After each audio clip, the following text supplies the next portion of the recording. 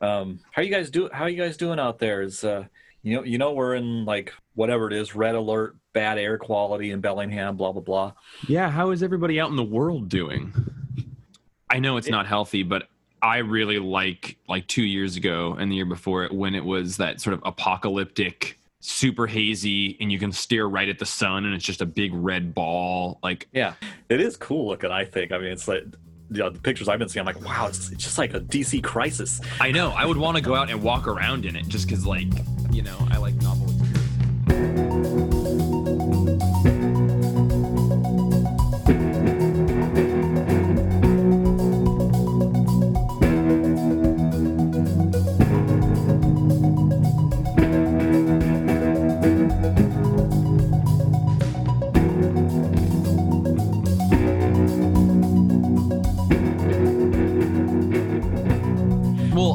Let's get into this because I am incredibly excited. Welcome in, everyone. This is Batman in Quarantine, episode 40. I was editing episode 39 today, and I, at the beginning was calling it 40, and then at the end called it 39. I had to edit that out. I am, criminally bad at being able to keep track of what episodes we're on at any given time now. Fortunately, Roman's brain is a steel trap, and nothing gets past it. But Batman in Quarantine, episode 40, we're going to be talking about Return of Bruce Wayne, issue number 2 today. And I'm really glad that I get to just sort of sit and talk to my friend Roman today. Roman, how are you? I'm good, though, and thanks for the compliment, but I was thinking, steel trap that's rusted. Yeah. I was thinking I need to write down, our episode numbers. In fact, I'm going to write it down right now, so maybe I can start keeping track, too. Steel trap or, steel sieve. Metal can go a lot of different directions. Yeah, I've got a mind like a tinfoil trap. I love that about your poked tinfoil hole trap. Did you say it's episode 40? Yeah, 40. It is. I had 40. Double check on my podcast feed to see what the issue named episodes were. But this one, gosh, I'm not even going to spend as much time summarizing it. This one kind of continues Bruce Wayne's epic forward through time and being followed by the hyper adapter taking the form of a giant water squid, which I think is an interesting choice. But this is him in the Puritan times, and there's a lot of what makes Batman present in this. There's a lot of family mystery. This was such a joy for me to read this time. It had my head going in 100 different directions and thinking a bunch of different things. And what I realized, Roman, was while reading this the first time, my first experience with reading this book, years ago, was that Morrison had set up this amazing mystery. Where is Bruce Wayne? Is he in time? What's happening to him? When's he going to come back? How are they going to put these pieces together? And my relationship with mysteries is often that I want to know what the mystery is, right? I want to, a good mystery has a great mysterious twisty plot, and then a thing hits and you're like, oh, that's so cool. And I was reading this whole thing the first time looking for that, and in that classic Jeff way, I was looking for what I wanted and not leaving myself open to what I needed. And what Morrison does in this whole thing is he weaves an amazing mystery, but it's a better story than that. It is filled with great turns, and it's not even so much a mystery as much as an Ouroboros. It's a snake eating its tail. I think he's really playing with causality throughout all of this. To that point, these singular issues kind of contain a multitude of what's going on, and a multitude about Batman and time and the DC mythos. And it's never overtly all right, we're one issue closer to unraveling the answer, and I'm kind of getting the answers. He's giving that to us, but it's more actually a joyous journey. And I really was speeding through them originally, trying to be getting to the what of it all. And that's not, I don't think that's the game that he's playing here. Yeah, I agree. That was well stated. Because, when I first read these, I was more wrapped up in trying to piece it all together over the longer journey. And yeah, that's part of it. But I think I was missing some nuances of the individual issues. And the stories. Should we refresh people that this issue picks up last issue, Return of Bruce Wayne. At the very end, he falls in him and hyperadapter. What's his name, whatever the boy's name was, fall in the water off the waterfall, and the eclipse happened right before then, so Bruce falls in the water and then gets transported to a different water in a different time, in Puritan times, with this squid kraken thing, whatever, which I hadn't realized is the hyperadapter. Okay, that's because I read this morning. I was like, well, okay, the only thing that wasn't explained here was the squid. What the hell was that? And it's a hyperadapter, of course.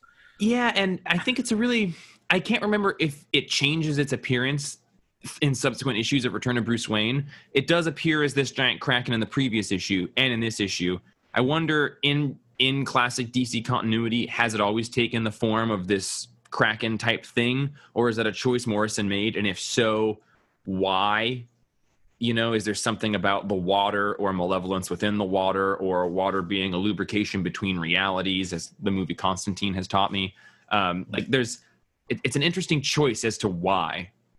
Yeah, I thought at first, is it kind of maybe just a real loose kind of Lovecraftian monster to go with the witchcraft scare of those times? I don't know. And I don't remember the hyperadapter.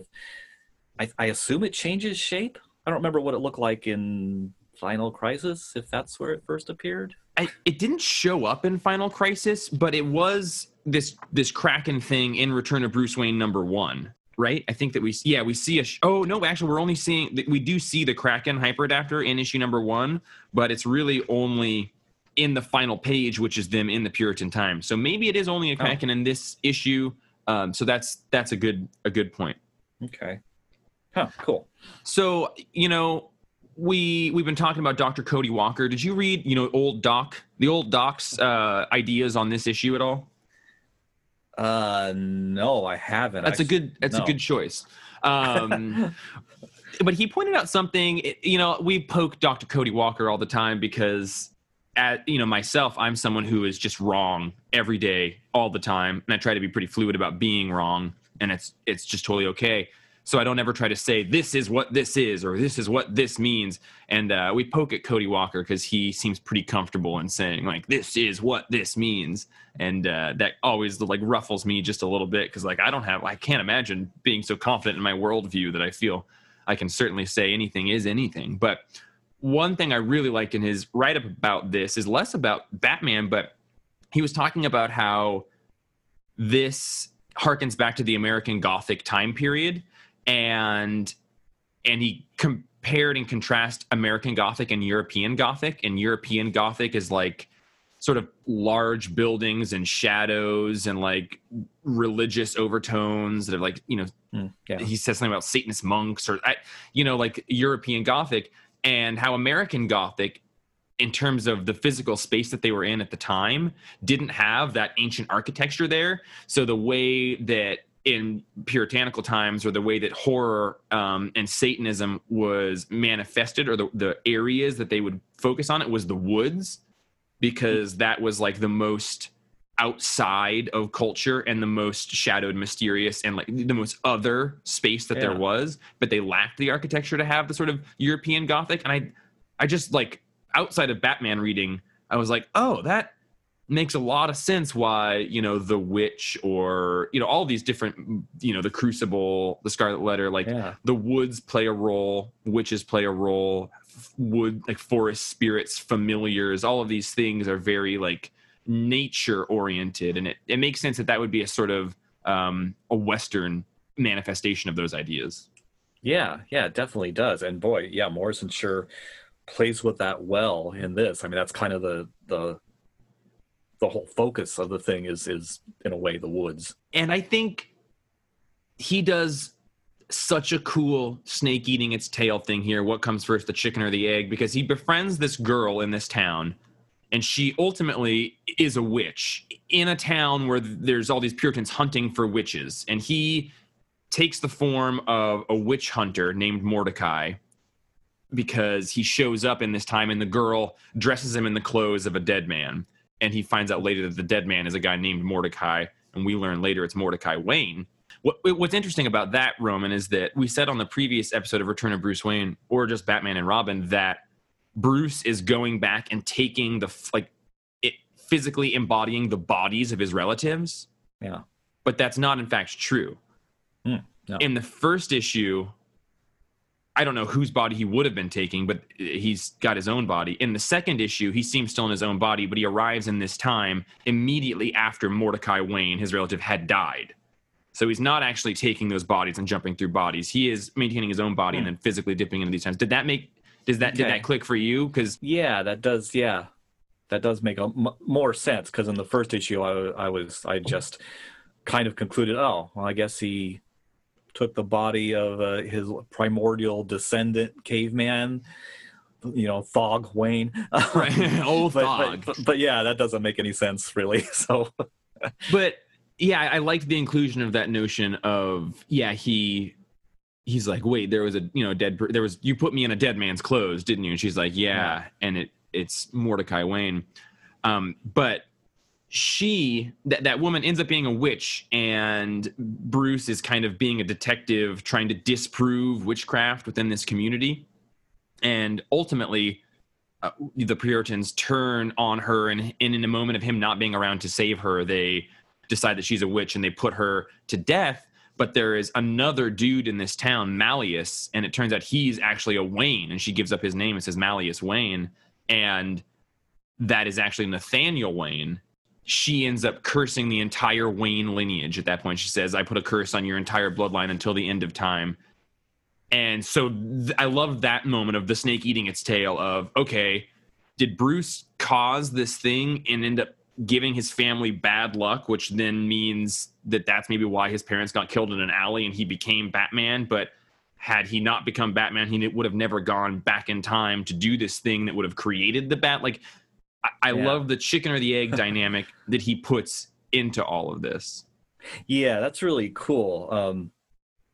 And from my viewpoint, I was like, well, because I wondered that too, but I kind of decided, because I don't want it to be that way. I kind of decided, well, no, he failed to stop Nathaniel, because, to use Doctor Who terminology, that's a fixed point in time.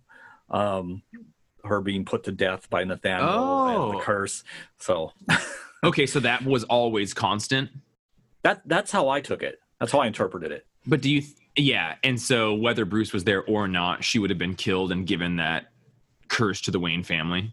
Yeah. I was confused that Mordecai. So two Waynes existed at the same time in this town, Mordecai and Nathaniel. That's what we need to talk about. Yeah, I'm wondering, were they brothers? Exactly. Because they're not acting like brothers, right? No. And yeah. In fact, Nathaniel doesn't even seem to recognize. He keeps on calling Bruce stranger, but again, that's because, like he pointed out, that's because Bruce is in his own body and not right. And that's a good point. Maybe he would have known that Mordecai, but I think he's going by the name Mordecai, isn't he? No, he's not, because he doesn't learn that until later on in this. Right. Nathaniel Wayne and Mordecai Wayne. There's records of Nathaniel Wayne. Oh, gosh, I was looking it up earlier, and now there's all these Waynes and different identities. I'm gonna get back into it here. Which Wayne portrait was missing the first time we saw the portrait gallery? Thomas Wayne's. Because that's the Satanist Thomas Wayne. That's the Satanist, okay. But Malleus Wayne is Nathaniel Wayne, is what we learn as the twist ending of this, which is why the family gets cursed. But I looked through the different issues, and I couldn't ever find a picture of Nathaniel Wayne. There's no, Nathaniel Wayne portrait. So the role of him in the Wayne lineage, I mean, I guess it makes sense that he's a character or a carrier of the DNA, because Mordecai had been killed. Mm-hmm. So Nathaniel would have, somebody would have had to carry on the line. So Nathaniel must have. But it's just interesting that we don't really have a portrait of Nathaniel. There's not a lot of description as to how these two existed in the same time and who is who. Yeah. And I did like the little his nickname, Nathaniel's nickname of Malleus the Hammer, because that was more some playing around a little, because there's a class, like the classic book on witchcraft I think in America, was back in those times, was called the Malleus Maleficum, something like that, which translates as the witch's hammer. And it was Oh, basically the instruction manual on how to identify witches and test them and kill them. it is. Yeah, I was excited to talk to you about this because I just feel like you are more informed of this time period and having more of an appreciation for it than I do. But yeah, Nathaniel Wayne, it's listed as being also identified as Malleus Wayne, but what Nathaniel was a witch finder in Gotham under the alias Brother Malleus. Yeah. While he was in the. So anyway, not like a firm answer there, but yeah, we had two Waynes coexisting, and I guess it just makes sense. We'll believe that Waynes have been in this area forever. I did like that she brings him to the cave, like of the Miyagani tribe near the end. It's like I like that we consistently stop in at that cave. Yeah, and she knows the history. I mean, I really like the fact that Morrison portrays her as not a spooky witch, not a stereotype witch, but she's a solitary person that lives in the woods and knows herb craft and knows about the history of the original peoples that were there, And has a and has a familiar. And, yeah. yeah, and she's not like, woo, here's a spell. No, but even like I like the way that she talks about gods and deities and demons, which is like I don't believe in the immediate gods that people talk about here. I believe in like large concepts and like and entities that exist outside the realm of time. Like she's talking, and if you want to look at it strictly in DC continuity, she's talking about the new gods, right? She even refers to them as the bright ones in here, which is again harkening back to that new gods phrase. Yeah, that was really cool. And when he first wakes up in her place, she says how a great dark god has set his hand upon you. So she recognizes like Darkseid's touch on him. Exactly. And I do love the Cthulian overtones of like her language that she's speaking to them. I was trying to like look at it for, I was like, could it be, is it like Zatanna speak? Is it backwards? Is it anagrams? And I was like, no, it just kind of reminds me of like Lovecraft language. Oh, I just assumed that you had mentioned that because you mentioned Lovecraftian earlier. That was just based on the appearance of the hyperadapter. I think when I read this, I skipped over her original panels that are totally Cthulian language.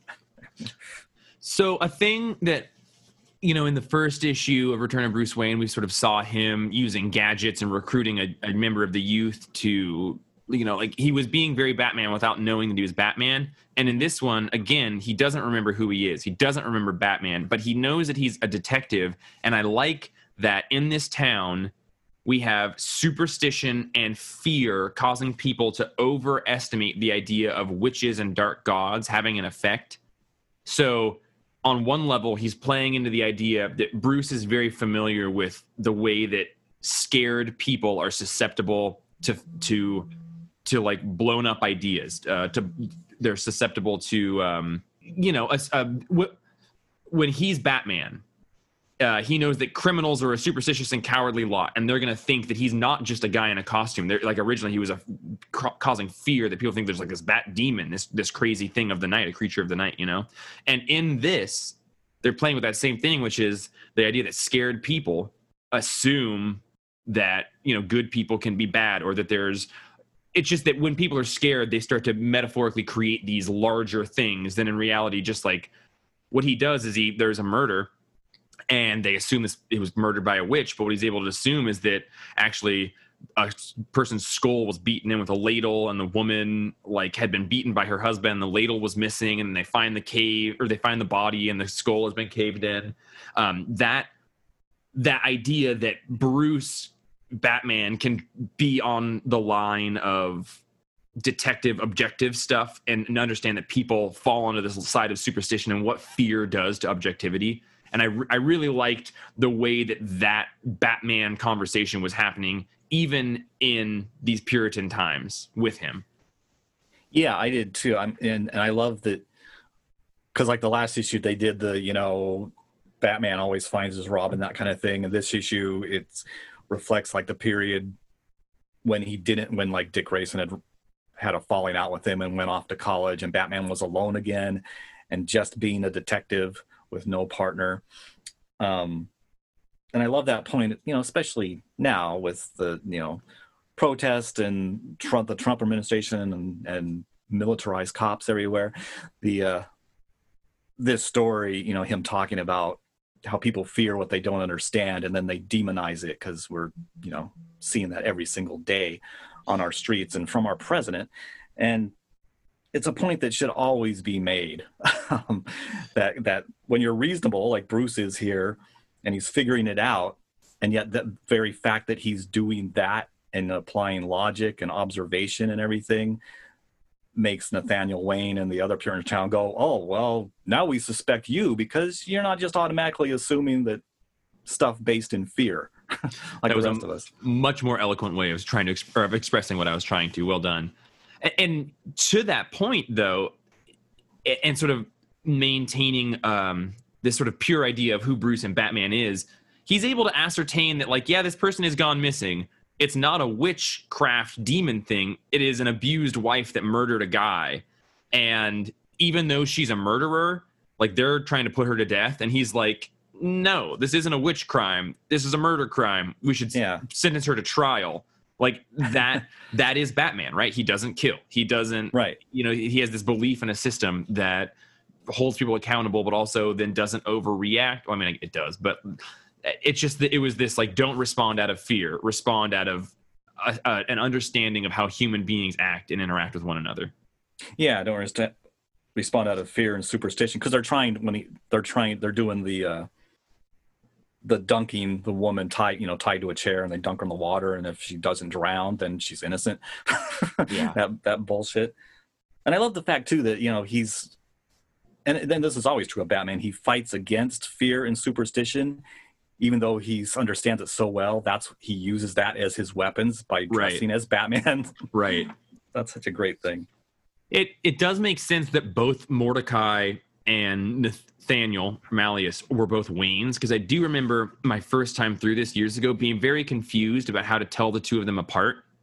And what I really liked and clued into this time is, while their faces are almost exactly the same, the bad dude has like a black sash across him, but Bruce has a yellow one with a bunch of little bags, little pouches hanging on it, and it's like his utility belt. It's like a yellow sash with a bunch of like things he can hold, and so that's how you tell the two of them apart. But I didn't clue into that before, and it's just that he's got a little Batman utility belt. It's even yellow. That is really cool. I hadn't noticed that. We haven't talked at all about Fraser Irving yet. Fraser Irving is doing the art here. He comes back to do some Batman stuff later on. He did a book called Annihilator with Grant Morrison after this that is phenomenal. I love his artwork, but it is a type of psychotic, nightmarish. Yeah, I love his artwork too, and it's perfect for a Witchcraft in America story. Yeah, and it can be beautiful at times, but what I like about it is, I could think about people taking issue with some of like his faces being like really long. Like, he's not trying to make sure everything is anatomically perfect. He really draws and he's doing a lot of digital and art, colored, not just drawing, but he's really doing art from a more emotionally evocative perspective. All of it invokes an emotion while not trying to be like, all right, this is going to be, I studied a lot of naked bodies and figure art classes and stuff. Like, this is very exaggerated in so many ways. Long heads, big jaws, crazy eyes. Love it. Yeah, I love his eyes. I mean, there's a look on, God, what's her name? Annie, the pagan woman, the witch. There's a look on her eyes once when when Bruce meets her again in the woods, and it's a great Snow White scene, because when he comes upon her, she's surrounded by squirrels and rabbits, and there's birds on her head and on her hands. Right. But he grabs her by the arm, and she's got like a wide-eyed look, but it's not shock, it's not fear, it's maybe a little bit of both, but it's just such a great look. And Irving, earlier there's a scene where they're walking in the woods, and it's just beautiful, because I guess this will be the colorist. Did Irving color this? I think he does all of his own stuff. Oh, he does, yeah. So he colored this scene.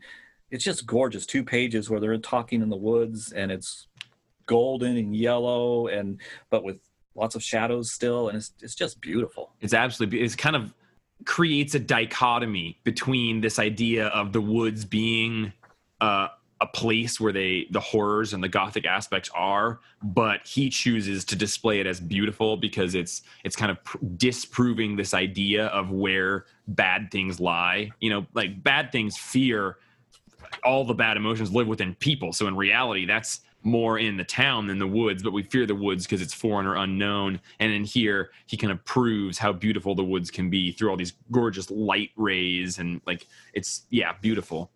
Yeah, and that was a nice call out to the New Gods too, Light Ray. Oh, I meant to. I know you did. And yeah, that is, and actually talking about that, I realized, and the only time we see the woods like that, being beautiful like that, is when Bruce and Annie are in the woods. Every time we see the woods after that, it's the townspeople, and the woods are dark and ominous and enclosing. Yeah, it's like a physical space is really determined by the source that is viewing it, right? If you're fearful, you can view any space as a scary place, and if you're not fearful, even the scariest places can be beautiful. Yeah. Oh, that's another good New Gods callback. What? You did the source. Oh God! The following page, after all these light rays in the forest, the thing that not a New Gods reference, just actually saying the word light ray. But the following page of these 3 feet stomping through puddles to get to Annie's house the painter's house who's painting the Nathaniel Wayne the piece. Dutch guy. That I just love those feet tropsing through the mud. Headed like that was to me where I was like, oh God, this art, like that perspective, that camera angle, those colors, perfect. Yeah, that's a great panel. There's just two dimly lit windows in the distance that they're stomping toward. Creepy. Yeah. We haven't touched upon the scenes that take place at this. What is it called? The Vanishing Point. Vanishing Point. Good. Let's touch on that, because that I was a little confused. The thing that I love about that scene so much is that Grant Morrison, who's always playing with the idea of time, dimensionality, hyper time, what are the 4th and 5th dimensions?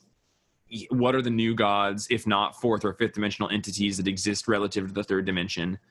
And what he does is he actually, I think, very deftly explains how things within the first 3 dimensions interact with things outside the 3rd dimension, 4th and 5th. If the 4th dimension is time, we all exist within time. Therefore, all human beings are bound within the 4th dimension. We can't be outside of the 4th dimension because time affects us, and we're in the way that at Vanishing Point here, they are talking about like all that exists within a spot. But if you stretch that spot out, you have the beginning to the end. And all of us will always just exist on this line of from the beginning to the end. So for all intents and purposes, we are always bound by the 4th dimension.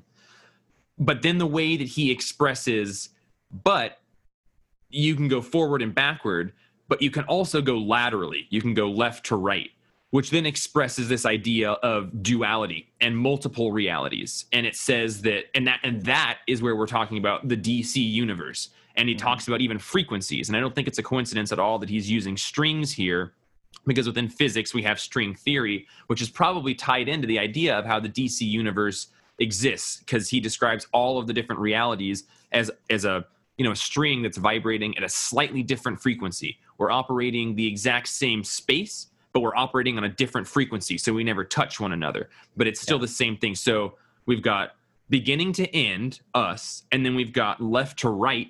So instead of being a line left to right, any one of those moments could go infinitely, left or right. So now you've got actually like a square, right? You've got a line that's stretched out both ways to become a square. And, the archivist is explaining this.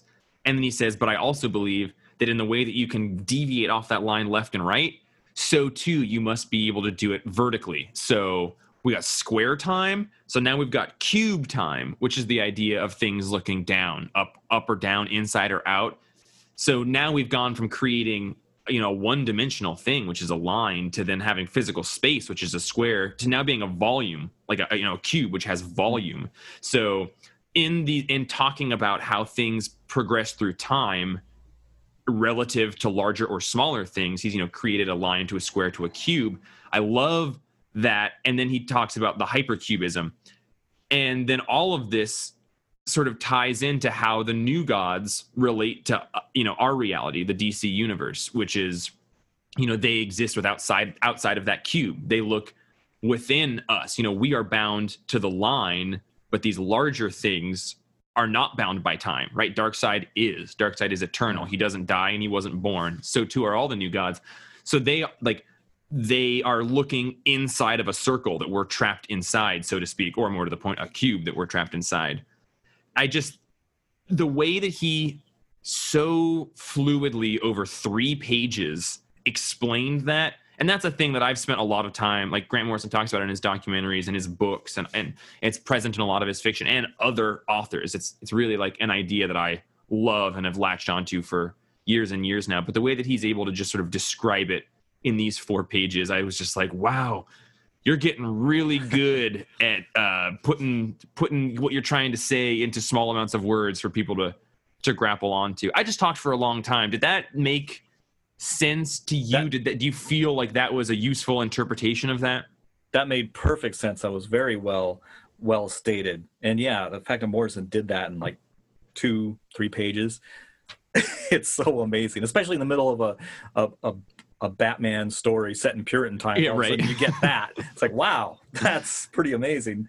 And the whatchamacallit, the Guardian there, the archivist, mentioning the infestation of hyperfauna, and it shows an image of a hologram of the hyper adapter. It's like, ooh, cool. And I had to look I love up this is all coming together. Yeah, I had to look up the word fauna because I was like, I forget, is that like vegetation or is that plants? But it's all like the living organisms within a region or culture. So hyper organisms, there's been an infestation of entities that for all intents and purposes exist outside of the cube of reality that we exist within. And they've infested the cube. Like, what a great way of talking about, our reality being tainted. And ultimately the hyper adapter and Darkseid did that. Yeah. And even also you could include, not necessarily that the hyper adapter is one of those, but you can include like the Cthulhu and those kind of creatures, because they're all interdimensional and hyperdimensional organisms. And yeah, and that's one of the things I love so much about Lovecraftian stuff, is that to me, a lot of it comes down to things within a reality having a relationship with things larger than their reality. And that is what I consider like Lovecraftian horror, is like kind of staring into the abyss and having it stare back at you and being ultimately psychologically terrifying because you can't understand it. And that to date this podcast, like we've been watching Lovecraft Country lately. And, I've mentioned, like, I wish there was a little bit more like Lovecraftian horror. Like, yeah, there's the monsters, but I want that like cosmic horror, like realizing that you're a dot relative to this enormous, terrifying thing that doesn't give a shit about you. Yeah, I do too. I mean, I don't know about that series. The 4th episode, it bounces. 1 and 3 were awesome. 2 and 4 haven't, were a little bit rougher. So yeah. But I agree. Like, even now, we're talking to each other on Zoom and talking about this. I'm starting to just imagine faintly the idea of, wow, the idea that we've both got things floating around us, watching us, passing their interdimensional tentacles through us, and we're unaware, but they're all around us. Well, and terrifying thought. That's one of my favorite things about Morrison, and what he always brings back up. And he talks about comics frequently this way, which is the way that we interact with comic books is the way a 4th or 5th dimensional being would interact with us. Like they're staring at us within a box.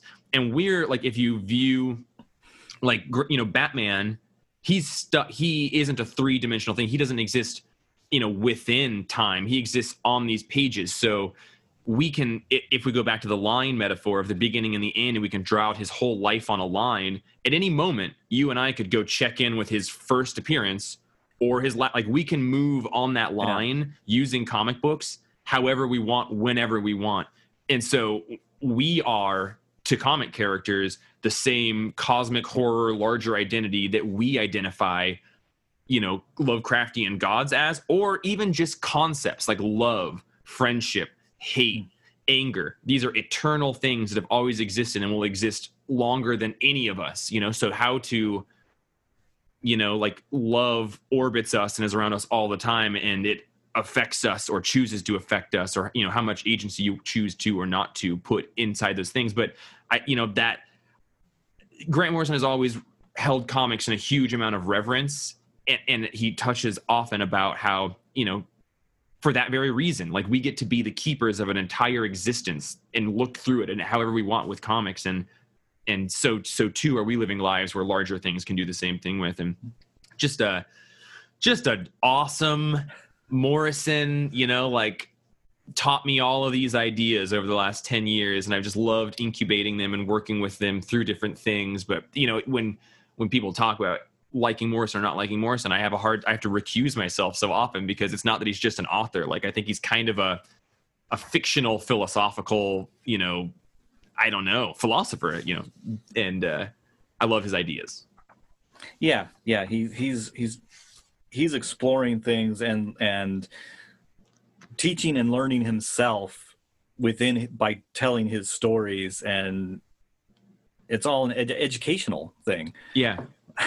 Personal growth, is such a through line for him. And in that archivist scene, the way that they choose that all these lines, and then the lines are like diagonally cutting and rejoining other lines or going over different ones, like, is a great way of sort of trying to explain or visually represent that idea of infinite simultaneity, and diverging realities. Yeah, the way Irving drew all this, and the fact that they're inside what appears to be first it's a room, but then when they're talking to the archivist, he's inside what appears to be a sphere of spheres, which of course is reminiscent of the multiple Earths in DC. Mm-hmm. Okay, it's the next scene. The scene further on in the issue with the archivist and Superman and Booster. That's the scene that I didn't understand.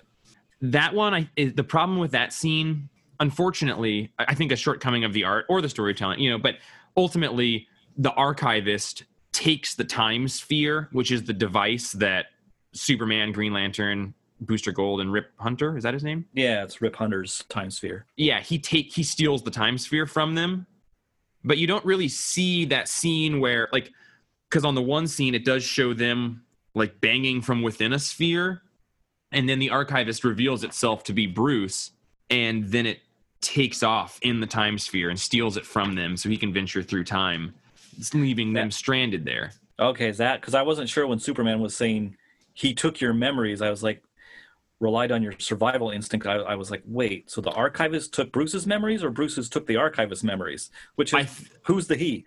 Right, yeah, that's a good point. I think that the archivist took Bruce's memories, possibly. But I mean, we come back to this place in this scene, and we get closure-ish, on the relationship between the archivist and Bruce. But what we can ascertain here in this moment is that Bruce and the archivist are somehow one at this point, and Bruce, archivist, is taking this machine to go back in time to do something. So exactly like how, and I don't remember how it happens, but I do remember in issue 6, I think, of Return of Bruce Wayne, there's a lot of scenes of Bruce kind of becoming the archivist. Okay. And I don't know if it's that, like, while looking through time, he somehow absorbed Bruce's personality, or if Bruce somehow proactively took the archivist's personality or something, but there's a melding of the two of them that happens at some point.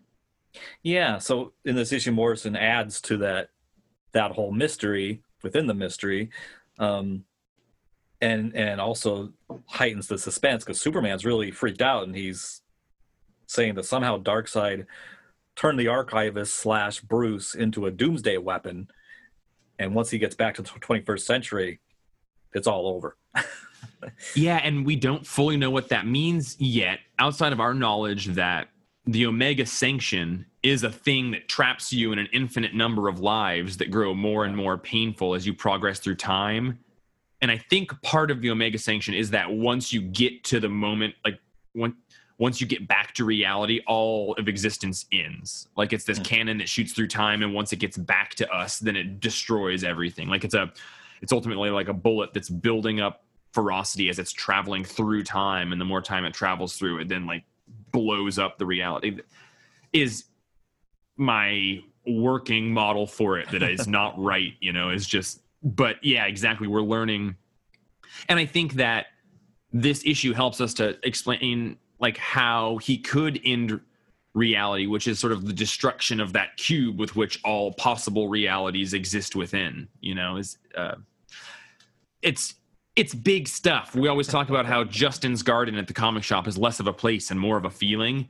And I think a lot of the time travel elements, or even the Ouroboros, like, chicken or the egg aspects of this, on the last episode we were talking, I was like, I can get down with both of those theories. Like, I don't feel like anything ever is like, oh, clearly that's what he's trying to say. This, he's gone back in time to make this thing. Like, there's a whole bunch of ultimately compounding, co-competing, there's a con word that I'm trying to think of that I can't think of right now, but things that conflict with one another within this whole story. And I think just kind of having to have some peace with, like, does it objectively make sense? Like, can I draw it out? Maybe, maybe not. Is it okay if it's like he goes back in time and has sort of been creating his own mythos, and then that, like, maybe that's cool too? Or maybe we got Doctor Who, fixed points, and it can be a lot of things, and I don't think it lessens the story to not definitively be one thing. Yeah, no, I agree. No, it doesn't. It's just so impressive how the overall picture of this series within Morrison's larger Batman run. He is so damn good. He's so damn good, and this issue just had me like really excited. Like, it just had me kind of back in that place of the things that I love the most about it, which is like filling my head with challenging and new ideas that then make me guess at the world around me. And I really love that. And as I was thinking about this book and talking to you today while reading it, I love, some people do like Sudoku and some people do crosswords. And I love comics that do that. Like, I don't read comics just to be like, here, entertain me. I do some comics for sure, but my favorite ones are ones that are actually more like a problem solving exercise. And I love this podcast and talking to you guys while reading it, because this is so much that. Like, it is, I think a lot of the joy of this thing is problem solving with friends and trying to figure it out. And it would be a much different thing if it was just a story that you were putting inside of you that all just makes sense. I think that it is an exercise in and of itself. Yeah, it is. It struck me this morning that because the way Morrison's writing this, the 2 pages when Bruce is fighting the hyperadapter squid and some bats all fly out during that. Yeah. For a lot of comics or whatever media, that would be like the big high action point of the issue. And that was the 2 pages. And yeah, they're beautifully drawn, they're nicely done and everything, but that was the 2 pages. I was like, yeah, Bruce fighting squid, bats, blah blah blah. That I was just kind of like, yeah, that's not important. Let them get to the rest of the issue.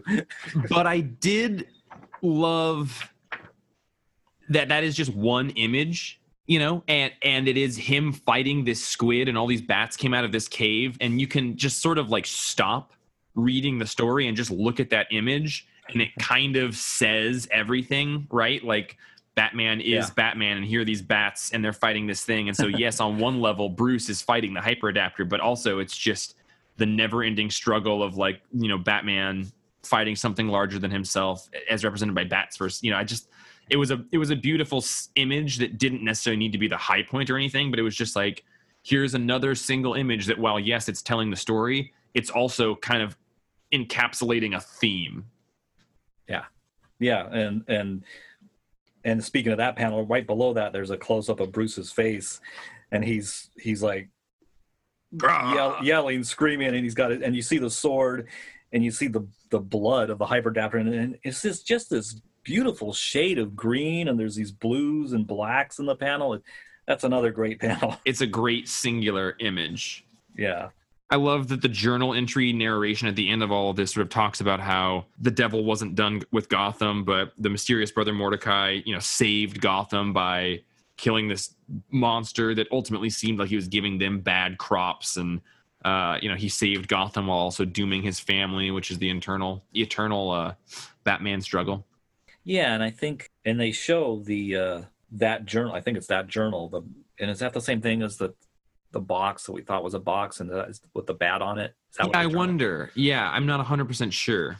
Yeah, they show that being passed down with a portrait of Mordecai in the Yeah. background, except he's holding the journal differently. Because when we first saw that correct me if I'm wrong, but when we first saw that portrait, wasn't he holding it like to his chest so you could see the bat? There was the journal, and there's like a casket, like a small box that has a bat on it. Yeah. And I'm not sure which one was which. Yeah, I can just flip to the page right here, actually. Yeah, I might be confusing two different yeah, conflating two different portraits. Joshua Wayne is holding the box that has the bat and it's close to his chest. Oh, Mordecai Wayne is holding a book that looks just like that drawing. All right. But I wish that there had been a drawing of Nathaniel Wayne. I wish there was Nathaniel Wayne. I wish there was just a little bit more explanation as to why another Wayne was coexisting right then, outside of the fact that, you know, some Wayne needed to doom the family with its actions. Yeah.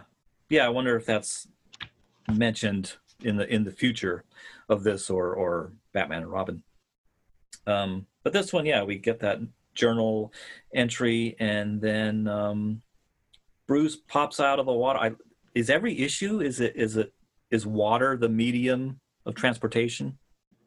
That just occurred to me. You're right. I wonder, like, it happens during an eclipse, but it's definitely happened through water in both of these, which would sort of speak to maybe why it's a water monster. But then also, I guess maybe because it's a water monster, he goes into the water to fight it, and that's why he's in the water. Yeah, there's a lot of... Yeah, I wonder. I don't remember, but I kind of hope so, just because I like the metaphorical meanings of, like, water and caves and maybe underwater tunnels being kind of a rebirth metaphor. For sure. Like, I think that there is this idea that water, you know, is like we're in amniotic fluid when we're born, and there's a lot of rebirth stuff to go with water, or even baptism. Like, yeah, all of that. I think that's very salient. Yeah. So he pops up out of the water, and there's a burning frigate ship behind him on the horizon, and he crawls up on a shore and sets up the next issue with another old obscure DC character, the Black Pirate. So okay, well, I guess we should just save that for next time. But yeah, and it's the Black Pirate, who I don't know anything about, and he's at the hands of Blackbeard, which is a more famous pirate that we know. So that's just like, let's get some swashbuckling in on that next one. Yeah. Oh boy.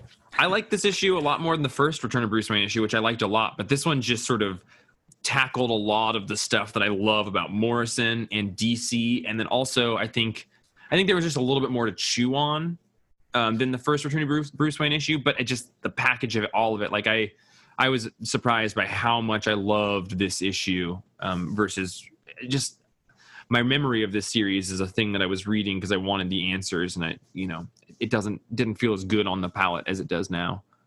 Yeah, I'm enjoying it more on this second run through because the first time I was looking for something different out of it.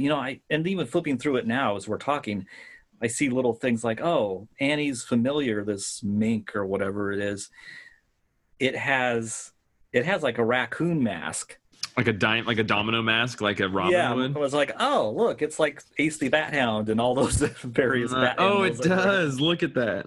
Because at first I thought it was a raccoon because of that mask, and then I realized no, it's too small and thin to be a raccoon. I love the way she says until the end of time at multiple points. Like, I'm going to care for you and love you until the end of time. But she's also, I'm going to put a curse on you and all of your kin until the end of time, which is, again, this whole thing is the idea of the end of time. Yeah. Yeah.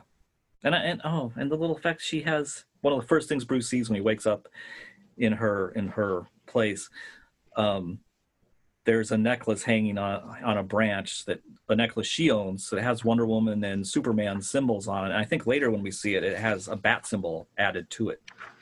And sorry.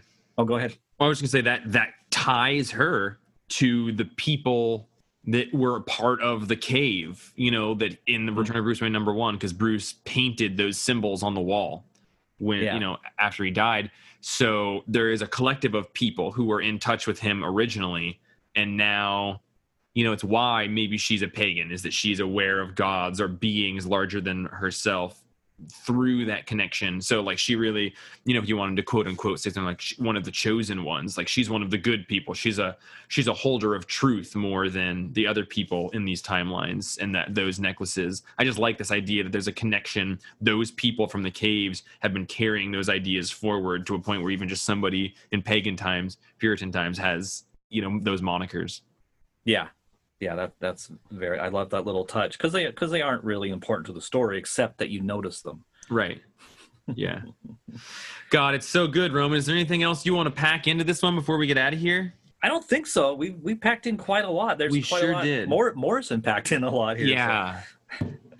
Yeah, he did. I can just say that even though it represents a repressive society and there's not really many good connotations with the Puritan outfit with the cloaks and the buckles and the funky kind of stovepipe hats, I sure like that look. Me too. I love the hat.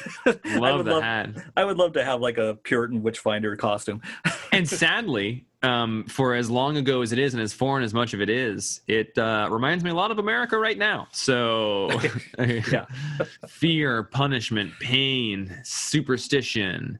Oh, yeah, boy. Yeah, bad stuff. But let's not make this about politics. Let's make this about the Bat, who we love. Roman, on the topic of love, I love you. Thank you so much for being on here with me.